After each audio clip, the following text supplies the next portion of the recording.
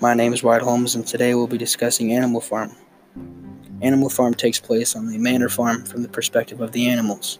The old prize-winning boar, Old Major, calls for a meeting with all the animals in the barn. He announced a dream he had. He had a dream about how the animals were free to make their own choices, where they didn't rely on the farmer and were not oppressed. This idea was later called animalism. However, he explains they would have to work for this goal and it could take generations, and they must pass the idea of animalism down to their children. The idea of animalism is an allegory for the idea of Marxism. An old major is playing the role of Karl Marx and Vladimir Lenin during the Russian Revolution. They also plot to kick the farmer out of the farm so they could prosper on their own. 3 days later, Old Major dies after delivering the principles of animalism, and the successors would be 3 younger pigs who took his principles and formed the philosophy of animalism that animals know and practice currently. Old Major's disciples were named Snowball, Napoleon, and Squealer. They were responsible for passing information down to the other animals and teaching them about animalism.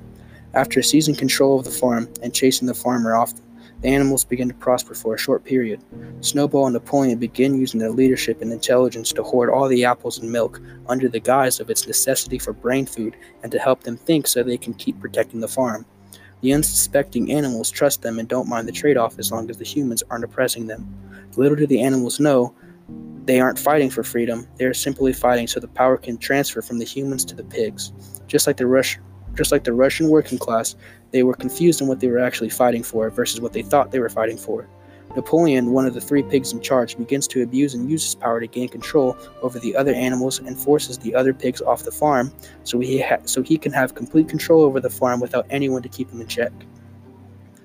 Napoleon slowly becomes the very thing he wanted to destroy throughout the book, adapting their very habits and methods. He started to wear clothes like humans, sleep in the bed like humans, and interact through trade with other humans. The animals couldn't tell a difference between Napoleon and the humans by the end of the book. The central idea displayed through the